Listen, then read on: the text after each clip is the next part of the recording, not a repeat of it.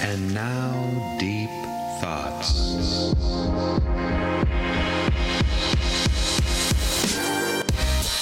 Whoa, that's pretty deep.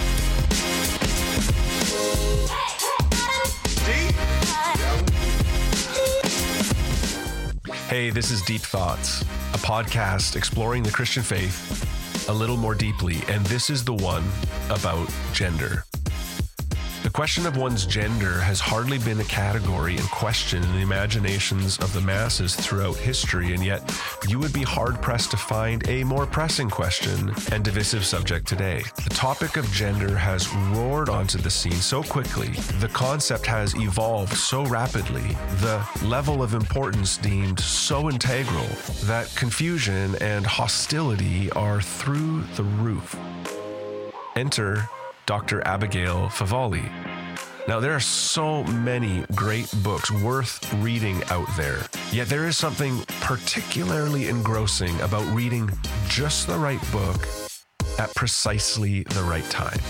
And that is what Favale's The Genesis of Gender is. Insightful, wise, and timely.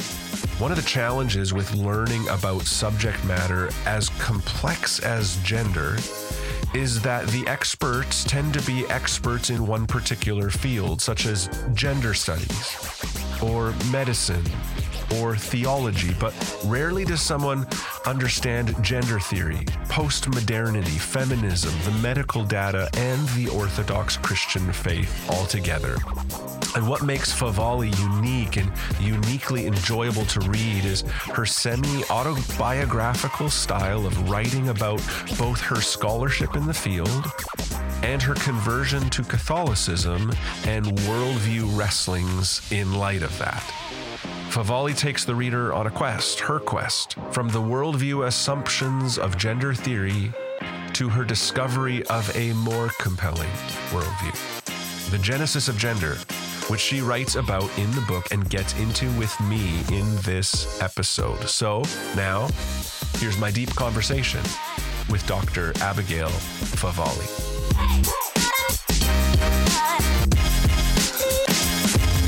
Hi, Abigail. We did it. Thanks for coming on. Yeah, thanks for having me.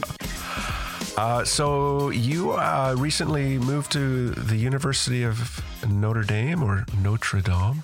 Does anyone say Notre Dame there? Absolutely no one says Notre Dame. It is definitely Notre Dame. Notre Dame. Notre Dame, yes. And it makes some people's ears bleed. I'm used to it now. Yeah. So Notre Dame is the cathedral in Paris. Yes. Notre Dame is the university in South Bend. Yeah. That's right. Okay. Is it a prerequisite that you have, like, Rudy has to be your favorite movie to work there, go there? I watched Rudy for the first time on a plane recently. Oh, you did? After moving here. I hadn't seen it. I know. Isn't it great? It's great. It's so great. Yeah. It was fun watching it actually after I'd already moved here because I was like, oh, I know where that is, or, oh, that's Basilica. And yeah. So that must be. They do show it on the, like, whatever that Gigatron thing is in the stadium every year for the students. They'll play it. Yeah. And it's nice to see Samwise Gamgee try to play football, right? Isn't that nice? He's so precious. And now when I watch Lord of the Rings, I'm like, oh, it's Rudy. Totally, right? Yeah, exactly. Yeah. So we're going to spend the bulk of our conversation talking about your book, The Genesis of Gender. But I reached out to you a few months back and you're like, I'm working on other projects right now, maybe later. I would just love to hear, what are you working on right now? Oh, okay. What's next? Right? Well, I'm working on a few things. I do have a writing project I'm working on, which is actually a novel. I'm writing a novel. So I do have some fiction in my background, and I'm kind of like, I live in like the intersection of literature and theology and philosophy. And so I'm wanting to dabble in literature for a little bit, but so that's kind of slow going as novels tend to be. But I'm also working on an audio documentary podcast that's like a limited series, like maybe 8 or 9 episodes. And it's featuring stories of Christians who experience gender discordance. So interviews with them, and then also interviews with other folks who bring in kind of commentary. So to kind of look at the gender question, but also in a way that kind of humanizes people in the church who have that experience. And I've never done anything like this. Right before I talked to you, I was in Descript, like scripting the first episode, like writing commentary, so it's a lot of work just weaving everything together. It's not kind of a freestanding interview style podcast, but more documentary style. So that's a lot of work, and I haven't done that kind of work before, so I'm chipping away at it. But it makes you appreciate folks who've done that well. Hey, like when you've listened to a really good series, the actual work underneath that is absolutely insane. It is amazing. Yeah. So I read your book last year, The Genesis of Gender, while on a vacation, like a warm vacation with my wife. And she thought it was silly that I was sitting in the sun reading this book with a highlighter. But it was really, really timely. I find it so helpful. I can tell you are a great writer. It's semi-autobiographical, I guess you could say. You're weaving your story with this theme, which was at times humorous and just really insightful. I would just love to hear a little bit, for the listeners to learn a little bit about you. Maybe you could start by just sort of threading your own coming to the place of writing this book, some of your own wrestlings about this subject matter, I guess kind of starting in your undergraduate years. Yeah, sure. So I grew up Christian in an evangelical tradition in the United States. And when I went to college, I went to a Christian college, and I became really interested in questions around women's roles, kind of the dignity of women, especially in the church. So particularly in a Christian context, like what is the significance or meaning of woman, especially in relation to God? And I started pursuing some of those questions, and they took me kind of into feminist thought. So feminist biblical criticism, feminist theology.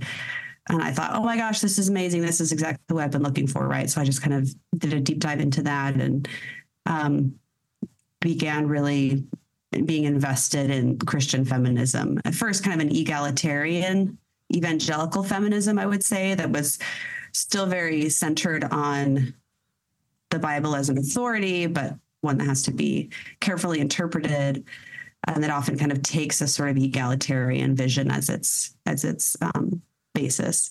But then I kind of drifted from that into more, I guess, eventually landing in more of a postmodern, post-Christian kind of feminism, where the Bible was no longer authoritative. It was really kind of a man-made construct that needed to be critiqued because of its patriarchal biases. And so I think once I kind of shifted away into more of a post-Christian space, feminism kind of became my main framework. I was no longer like a Christian looking at feminism as a resource. I was now like a feminist first and foremost. Like those were my kind of foundational premises. And then I went to graduate school and did a master's degree in gender theory, and then a PhD in literary feminist criticism. So I was really immersed in that world. Those are the waters I was swimming in. And then I had a reversion back to Christianity around the age of 30, about a decade ago, and this time in the Catholic tradition. And that was such a profound worldview shift. It was because going from Christianity and into kind of postmodern feminism was kind of like a slow drift. Like there wasn't this sudden worldview reversal. It was just kind of like, not even really realizing it. I was kind of just drifting into another worldview. But when I came back the other way, it was very kind of abrupt and much more dizzying and disorienting, because it just kind of changed my entire way of seeing the world and reality and myself and all these questions. And so since then, I've been trying to kind of bring some of my insider knowledge of the field of gender studies, but to come at those same questions that I've always been interested in from a deeply Christian perspective, and to kind of draw on the resources of the Catholic intellectual tradition and theological tradition and navigating some of those questions. So that's sort of what brought me to writing the book, The Genesis of Gender. Yeah.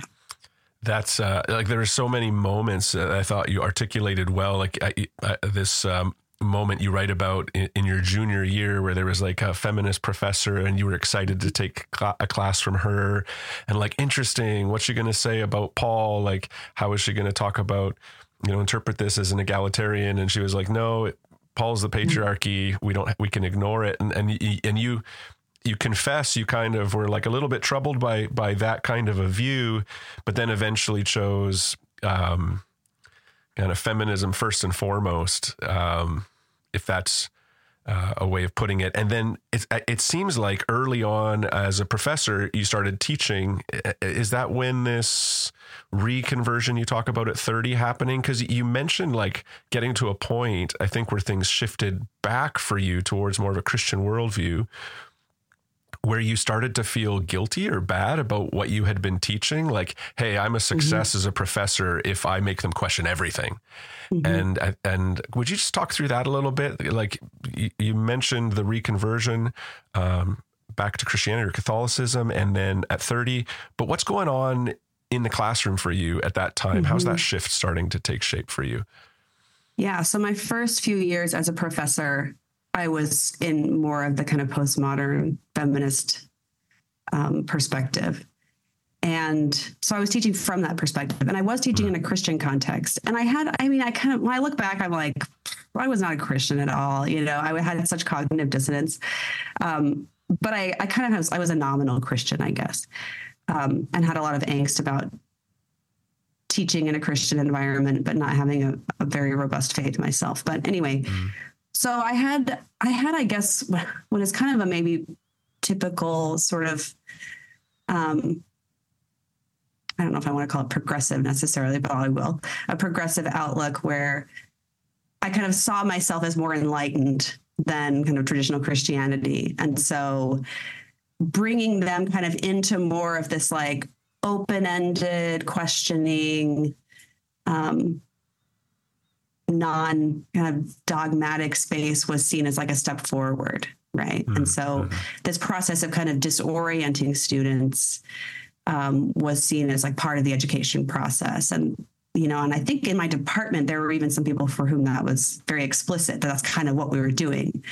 That's what we're bringing these kind of naive students into a more like intelligent kind of faith, which was really a faith kind of emptied of much content at all.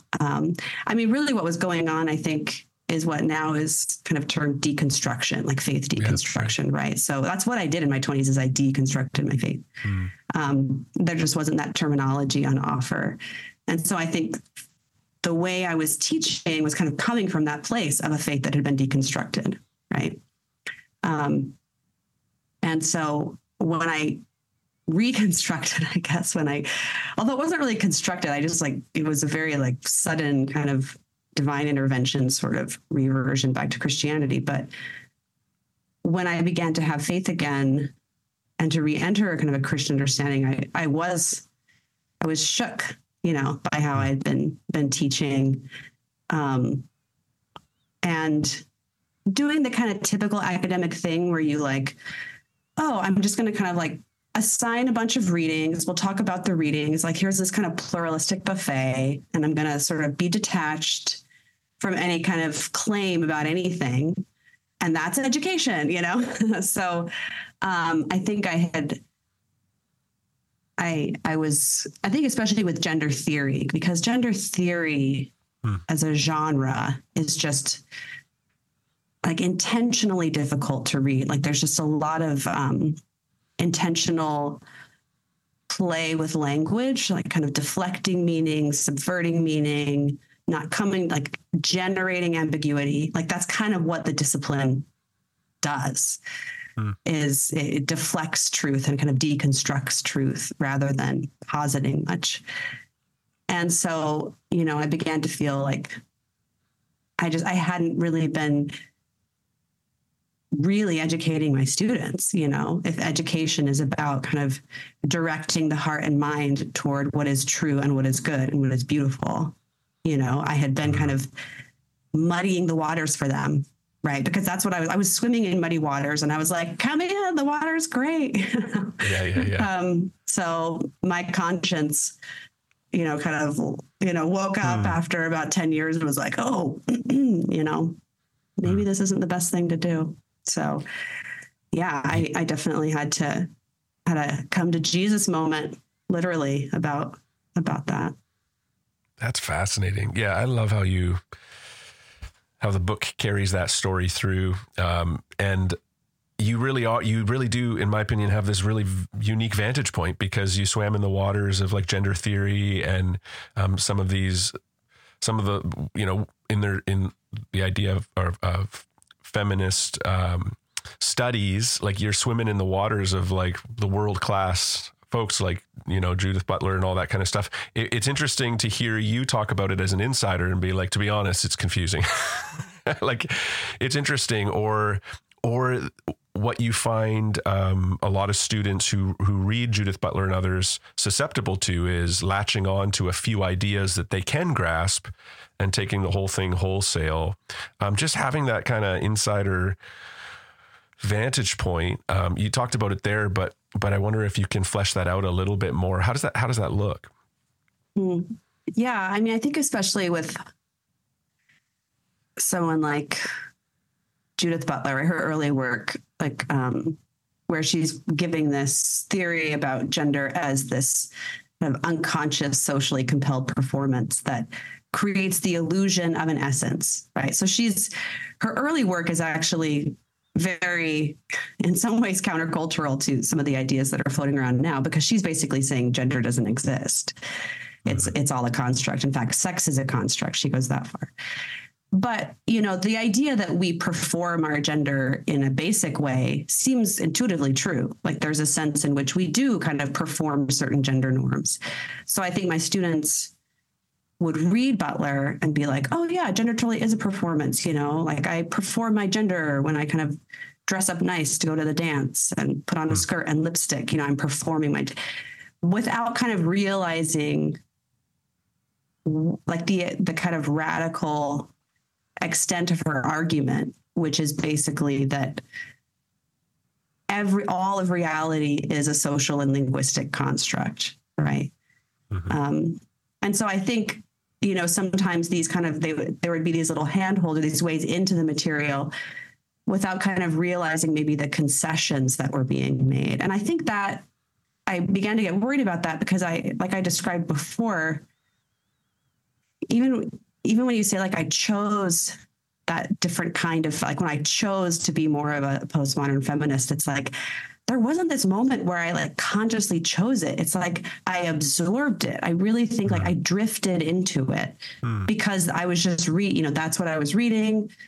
I was interested in feminists. And so like the more feminism, so the more texts I read, the more I just kind of drifted into this kind of postmodern worldview without making this kind of conscious decision that like, I'm now going to view the world as a linguistic construct. You just kind of drift into it. And so I was afraid that's what was happening with my students, because one of the features I think of gender theory and gender studies is that it often doesn't make its kind of worldview presuppositions very explicit. And so it can be easy to just kind of like fall into this or absorb this implicit worldview. And I, even in graduate school, we were reading all these things and like not once did a professor ever just kind of sit back and say, so do you think any of this is true? Do you think what she's saying is true? It was like, oh, here's her theory about this. And if we use her theory to analyze this cultural phenomenon, it was just all this kind of game of looking at things through the lens of theory. Let's read this text through the lens of Butler's gender theory, or let's look at this kind of social phenomenon through this theoretical lens. Like no one at any point kind of was like, is this true? Right. It was just this because the unspoken truth is that nothing is assumed to be true. So all you can really do is apply lenses to things, and so it becomes just this kind of game of borrowing kind of frameworks temporarily from certain things and apply. Yeah. Anyway. Postmodernism is wild. Wow. Yeah. Can you, let's drill down a little bit. We've talked about gender, kind of mentioned it a few times, and there really is this common thinking. It's gotten into kind of public discourse, is that the gender is a construct. That seems to be fairly common. Now, in common vernacular, you might say that, like, man, I've kind of always used sex and gender like synonymously. When did sex and gender become really different things? When did gender get elevated as the primary thing above biological sex? And can you just maybe trace those terms a little bit, flesh that out for us? Sure. Yeah. So that's one big part of the book is kind of tracing that genealogy of gender, right? So, because gender first entered the scene in the mid 20th century. So prior to that, it was more of a linguistic term. And so the term sex, the sexes, was how you talked about men and women, or how you distinguished between men and women. Gender wasn't really used as a synonym for sex. And so one point in the story that I kind of start with is in the feminist philosophy of Simone de Beauvoir, which her magnum opus is called The Second Sex, right? So she doesn't use the term gender, but she does introduce the concept that gender would soon come to name. And that is the idea that one is not born, but rather becomes a woman, right? So she's making this distinction between kind of you're born female, but then there's this whole other kind of culturally imposed kind of false vision of what it means to be female or what it means to be a woman. And that is a construct. So she's kind of drawing a distinction between biological sex and then kind of the social and cultural interpretations and norms that are associated with sex. And that distinction between sex and gender becomes like the primary distinction of feminist theory until like the 90s, really, where you have the sex genders distinction, right? Where genders refers to culture, the cultural constructs, and then sex refers to biology. And then where it shifts again is with Judith Butler's early work, where she basically says, well, sex is a construct too. Like our interpretation of human bodies as falling into this discrete binary is a construct. It's a fiction, right? So she essentially makes everything gender, right? So gender is a social construct, but sex itself is a social construct, right? And so now I think we've arrived in an even different, a further kind of iteration of gender, where a lot of people now talk about gender as this kind of internal sense of self, right? That actually isn't really constructed, but is like deeply real and deeply innate, right? So you might call this like gender subjectivism. And so I think you have kind of gender constructionism, gender subjectivism.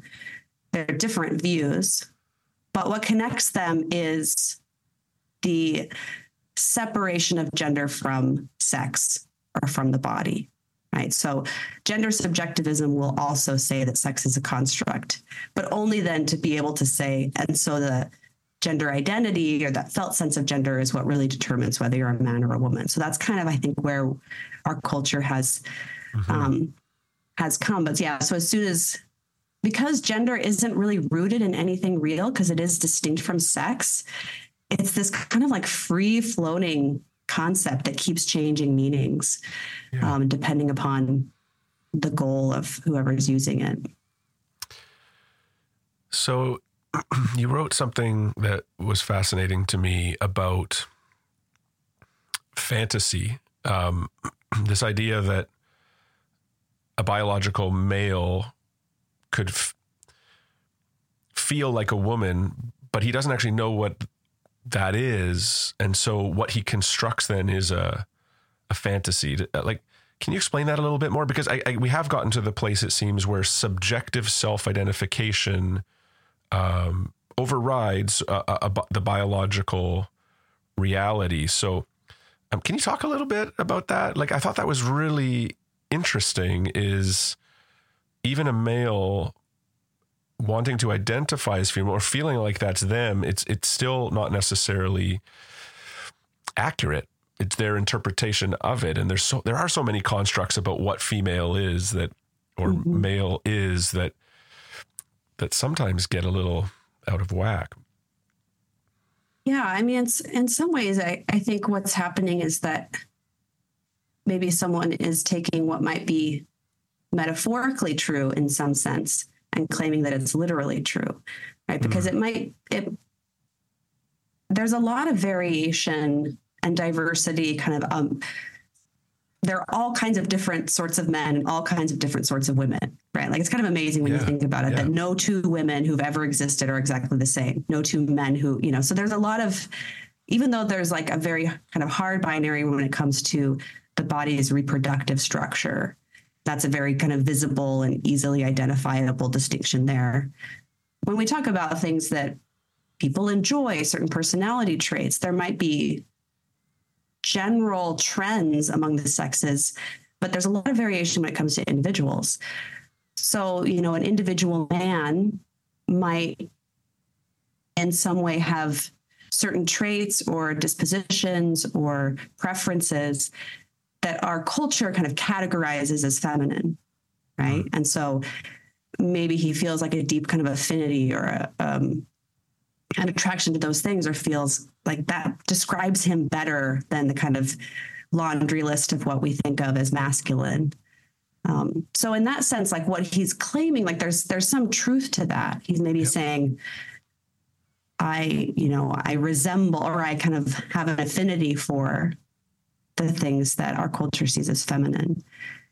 But that's not literally true, right? Then that doesn't mean that a man is a woman or can even know what it's like to be a woman, right? Because you can't know what it's like. You can't know what it feels like to be something you're not, right? Kind of by definition. You can only sort of imagine what it must be like to be that thing. And then perhaps what you imagine it's like is very appealing, and you resonate with that, So I can imagine what it's like to be a cat, right? But that doesn't mean I actually know what it's like to be a cat, right? Because that requires that one has a certain kind of nature, right? So I think that what's happening in those instances is kind of a confusion maybe of what might be true in a kind of metaphorical or an analogous sense, but is not can't be literally true. Yeah, I appreciate that. One of the things I appreciate about the book is you bring in a lot of research, like you utilize data.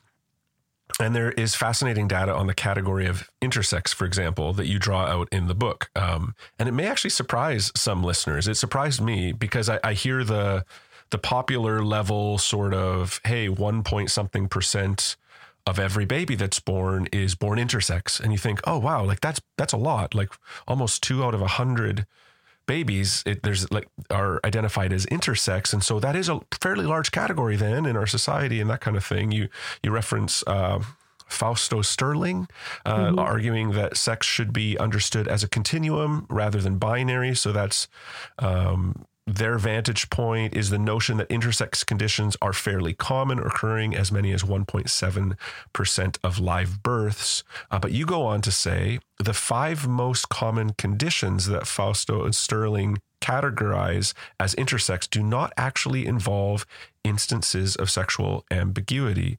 Can you drill down on that a little bit more? Yeah. Because I think that like I said, at a popular level, I was like, man, this is quite common. And so we should be, really careful, really sensitive. Like lots of folks around us are maybe neither male, neither female, or complication, that kind of stuff. Can you talk about what the data actually seems to say? Sure. So yeah, there is this figure floating around that 1.7% of people are intersex. And then intersex is assumed to be neither male or female. Why are there balloons flying around? Did I do something? I have no idea. I won an award. Zoom gave me an award. I have no idea. But for those listening, a bunch of balloons just floated over her Zoom screen. It was awesome. I'm like not even touching my computer. That's amazing. Okay. Anyway, so there is this statistic like 1.7%. And intersex there is like often interpreted, like you just said, as like you can't tell whether someone's male or female. So there's sexual ambiguity going on. Right. So it's important to realize that intersex names over a dozen different conditions that somehow affect the sexual development process. And the vast majority of intersex conditions do not result in apparent sexual ambiguity. So that means that there might be some kind of abnormality in the reproductive system, but it's still obviously this is a female person, right? So an example might be PCOS, so polycystic ovarian syndrome. So those are women who have kind of unusually high levels of testosterone, and that can cause cysts in the ovaries. It can sometimes disrupt fertility. But these are women, right? These are women who are unambiguously women, many of whom, have their own children. So in Ann Fausto Sterling's kind of 1.7 figure, like any kind of abnormality in the sexual reproductive system is included in intersex. So the vast majority of intersex conditions do not result in any kind of sexual ambiguity. Those that do are much more rare. And in those cases, what's going on is usually very highly individualized and very complex. You kind of need to look at, the person as a whole and what kind of might be going on in that particular person's body over the sexual development process. And even in those cases, maleness or femaleness will predominate. So there's never been a case of a truly hermaphroditic human being. So someone who's capable of fulfilling both the female and the male reproductive role, right? So there's no like third sex, right? There's no, but there are congenital conditions that do kind of disrupt. But to categorize those, to try to exempt those conditions from maleness and femaleness altogether is not only is that just inaccurate, I think it's also dehumanizing, right? Because then that suggests that a woman who has PCOS or who has vaginal agenesis, right? So a vagina that doesn't fully form, that somehow she's not a real woman, right? So I think the better understanding is to think about intersex conditions or DSDs as variations within maleness and femaleness, rather than kind of these totally other categories at all. So there's so much information floating around about intersex conditions. So that's why I wanted to write an entire chapter on that in my book. So for the true statistic, not the 1.7%, but if we look at just intersex conditions that result in kind of apparent sexual ambiguity at birth, that number is 0.0182%, right? So it goes way, way down. So that means then, to put it differently, that in 99.982% of births, there's the baby can be readily identified as male or female, right? So that's not to like dismiss entirely, right? I think we still need to have awareness and compassion for people who have these conditions, but it's really a medical issue. It's a physiological issue, right? That sometimes needs some kind of medical management, sometimes doesn't.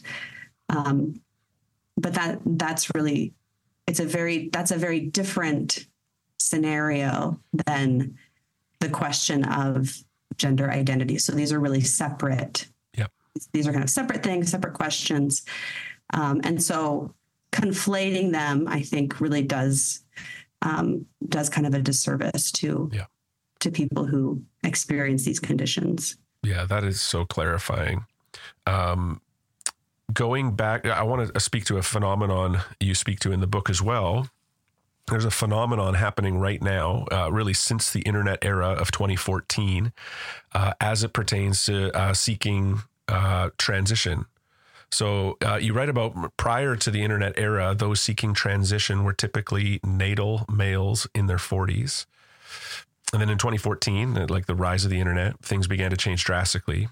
And by 2019, 3 times as many natal females were seeking transition, and most of them teenage girls. That is a rapid, drastic change, like nothing we've ever seen before. What is going on?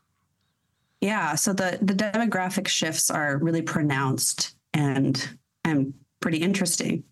So you have the sex ratio is flipped. So more females than males are now seeking treatment for gender distress. And the age has gone way down. So we're not talking about adults anymore, or predominantly we're talking about young adults, teenagers, early 20s. So what is going on, right? I mean, that's such an interesting question. And I think there's a lot of resistance in our culture because of the culture wars to really delve deeply into that. There's a lot of resistance to looking at kind of social influences that might be fueling this phenomenon. But in all my research, in all the interviews I had with people who had transitions, many of whom had detransitioned, the internet is this common thread on all of them. Like there's a lot of variation. It's very hard to kind of generalize. But the one common thread was that they kind of encounter this narrative that explains their distress on the internet, right? And a lot of them have kind of immersed themselves in the world of the internet.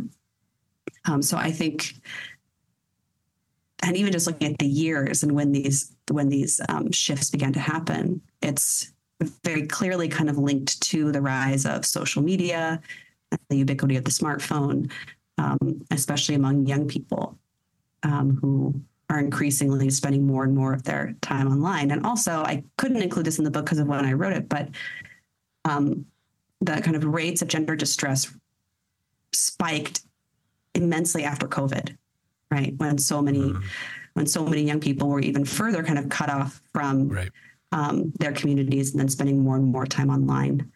Yeah. So and I think there's a lot of reasons for why there's that connection. I mean, I think the world of the internet is a very disembodied place, right? I mean, we all participate in this phenomenon in some way where we kind of curate this ideal self online. You can airbrush photos of yourself so your body looks different than it does on there. You can kind of become this new person. You can create this other image of yourself. And you can almost kind of live there. And then so some of what's happening, I think, is trying to bring that kind of liquidity of identity into the real world, right? Where, anyway. So I think that's one piece of what's happening. Yeah, because you wrote a line, prior to 2012, there is no scientific evidence of adolescent girls experiencing gender dysphoria at all. What? Like that? Okay, so that's a distinction also another distinction that can be made is between early onset and late onset gender dysphoria. So there is the more kind of traditional cohort of gender dysphoria let's say 2010, would be child onset. So these are young children, like 3, 4, 5 years old, who just are coming, like a little boy who's like, no, I'm a girl. It's supposed to be a boy, right? So this very kind of pronounced phenomenon. And so that was much more rare than what we're seeing now. So one of the kind of new emergent phenomenons is adolescent onset gender dysphoria, right? And so that's kind of the distinction that's being made there. So sometimes there is documentation. Rapid onset? Sometimes called rapid. Yes, rapid onset gender dysphoria. But whether it's rapid or not, it could be adolescent that seems to kind of was not apparent in early childhood.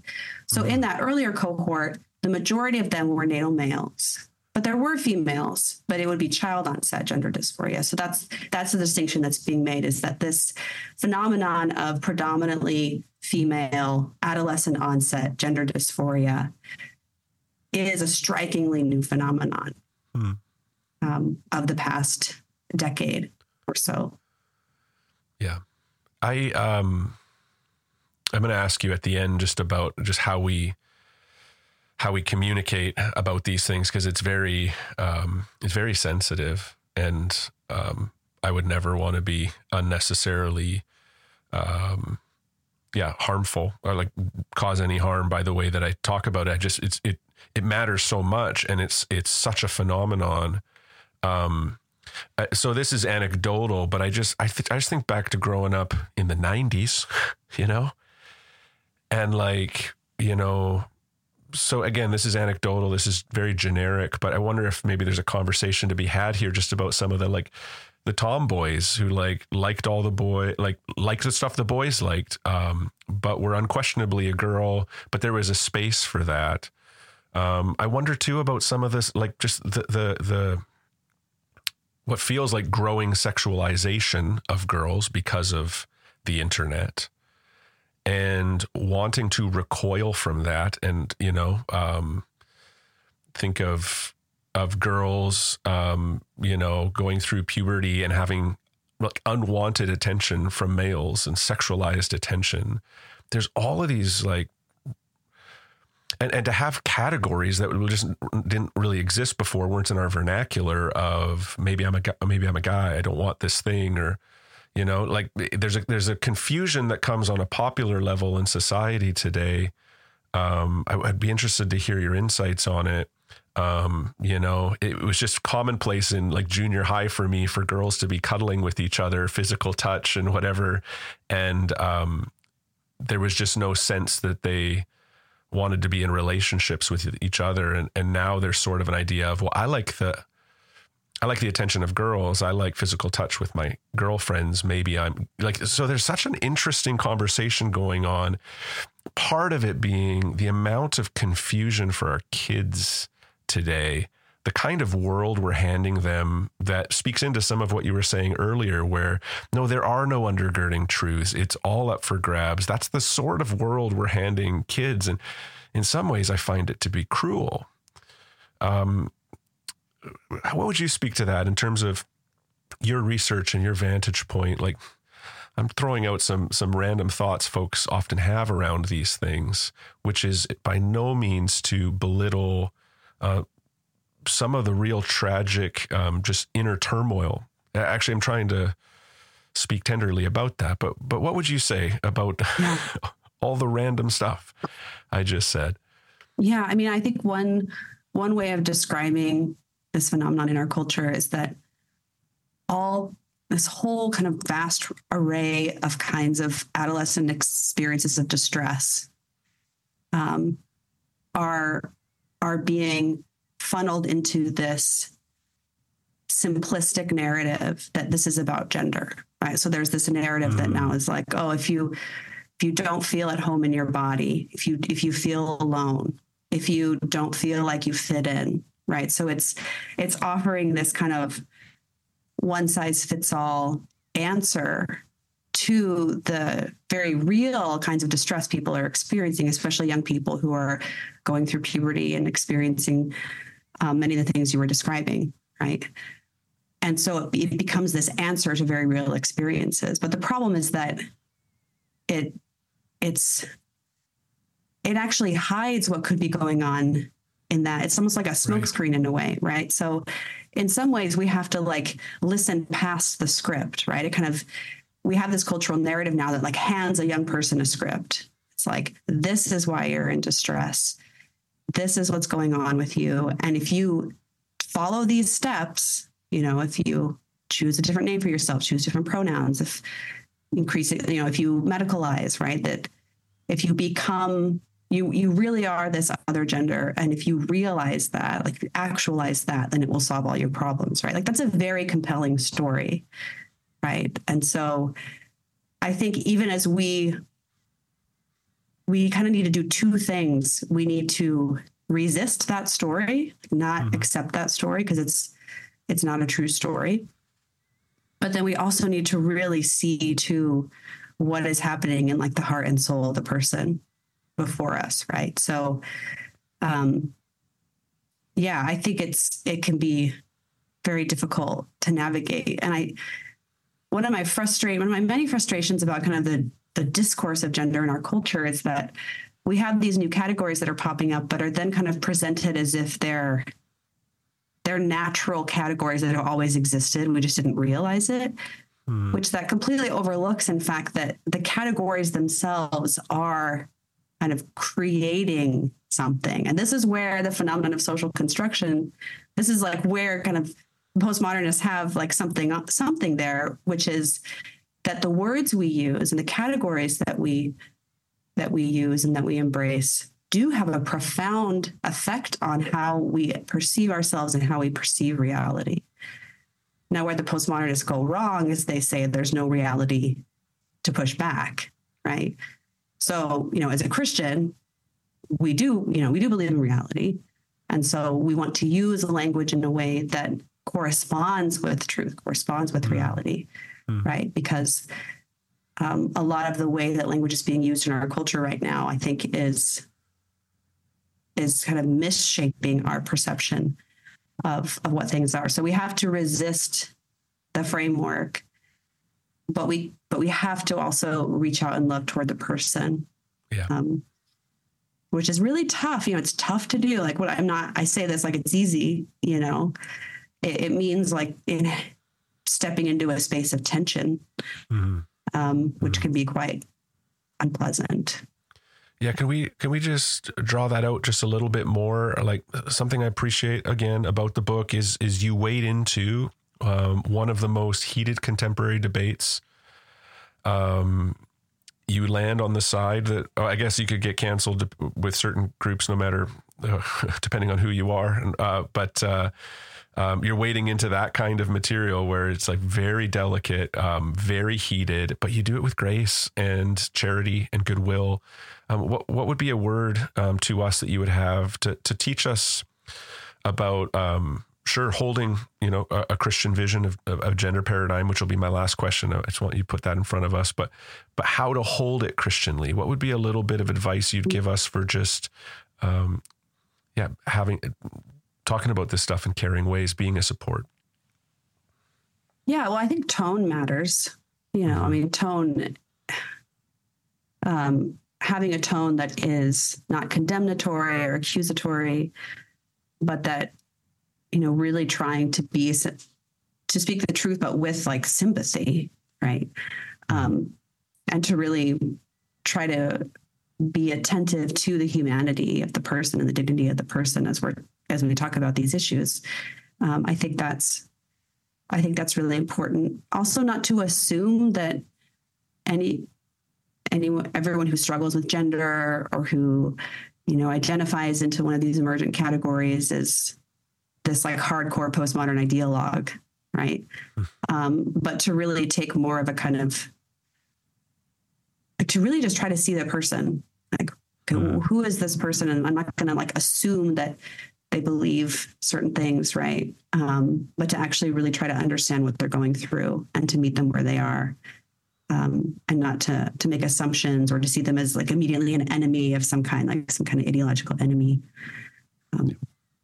Yeah. So, I mean, one way of putting it, one way I sometimes think about it is I think Christians are called in this moment to have fidelity and receptivity. Like, so fidelity in terms of fidelity to the truth, and both kind of the truth of nature, but also the truth of divine revelation, right? So to be faithful, but receptivity in the sense to also be receptive to the person who thinks differently than I do, who is seeking truth, who is confused, or who is suffering, right?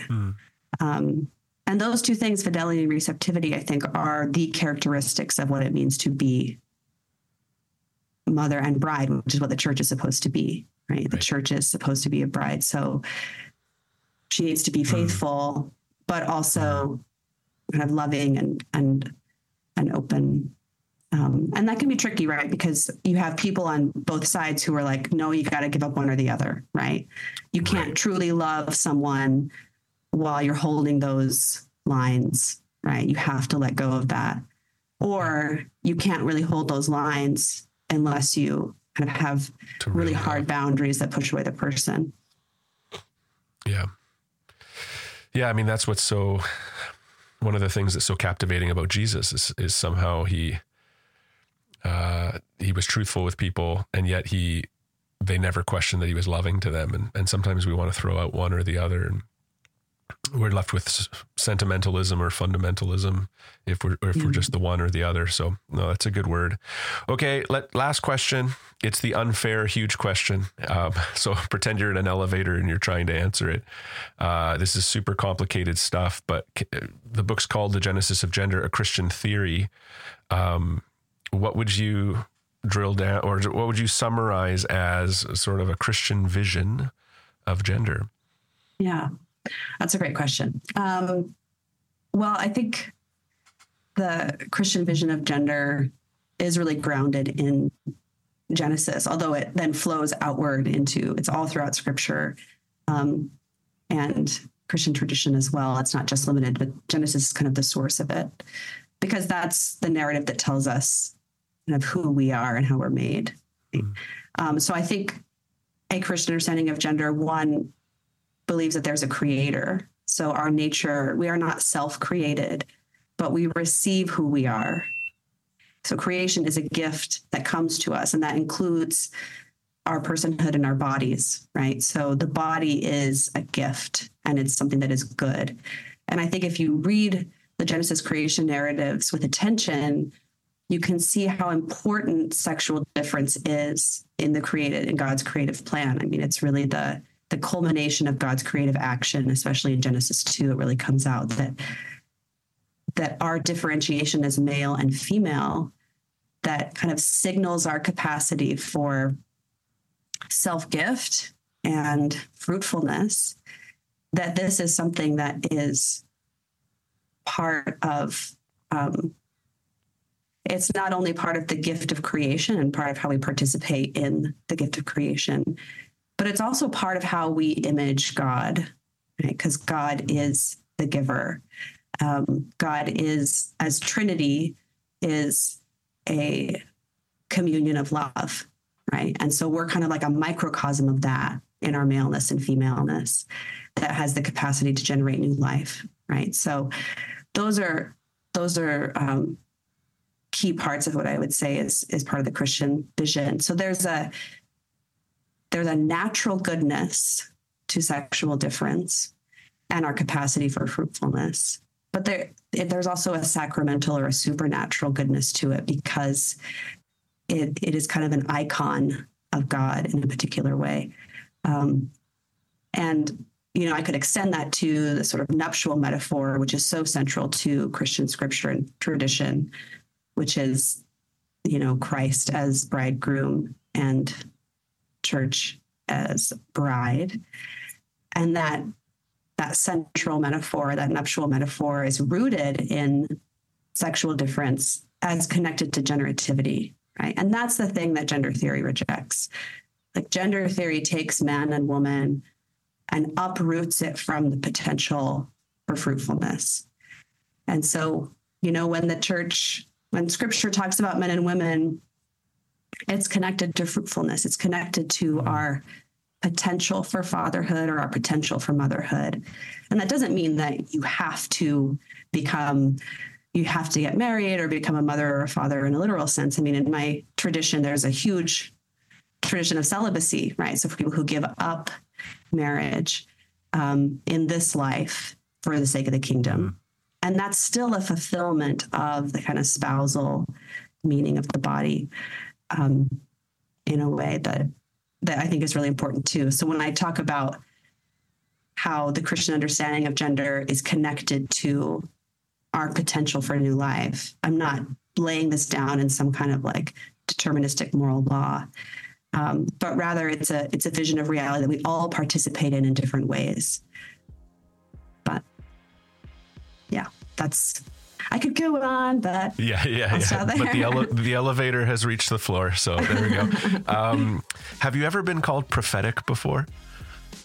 Oh, I don't know. I don't think so. I'm not sure. Yeah, I don't know. One of the ways that I think of things being prophetic is it's not new truths. It's the ancient truths, but it's particular ancient truths at precisely the right time. Hey, you need to be reminded of this. And in that way, I found this book to be just super timely, or might we say prophetic. So thank you, Abigail. Thank you. Great conversation, incredible book. Just really appreciate you. Yeah, thanks so much.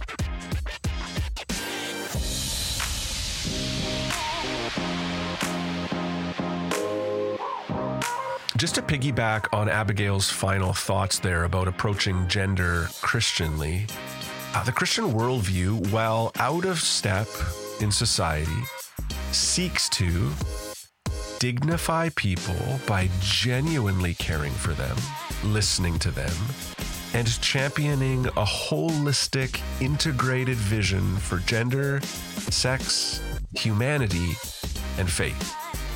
Ryan T. Anderson, author of When Harry Became Sally, wrote in his endorsement of Abigail's book, "The Genesis of Gender is essential reading for anyone who wants to understand how we arrived at such a confused state and how we can lovingly promote the truth about human nature." I am sure that you got a taste of that in my conversation with Abigail in this episode. So thanks for listening to Deep Thoughts. I hope it helps you in fostering deep faith.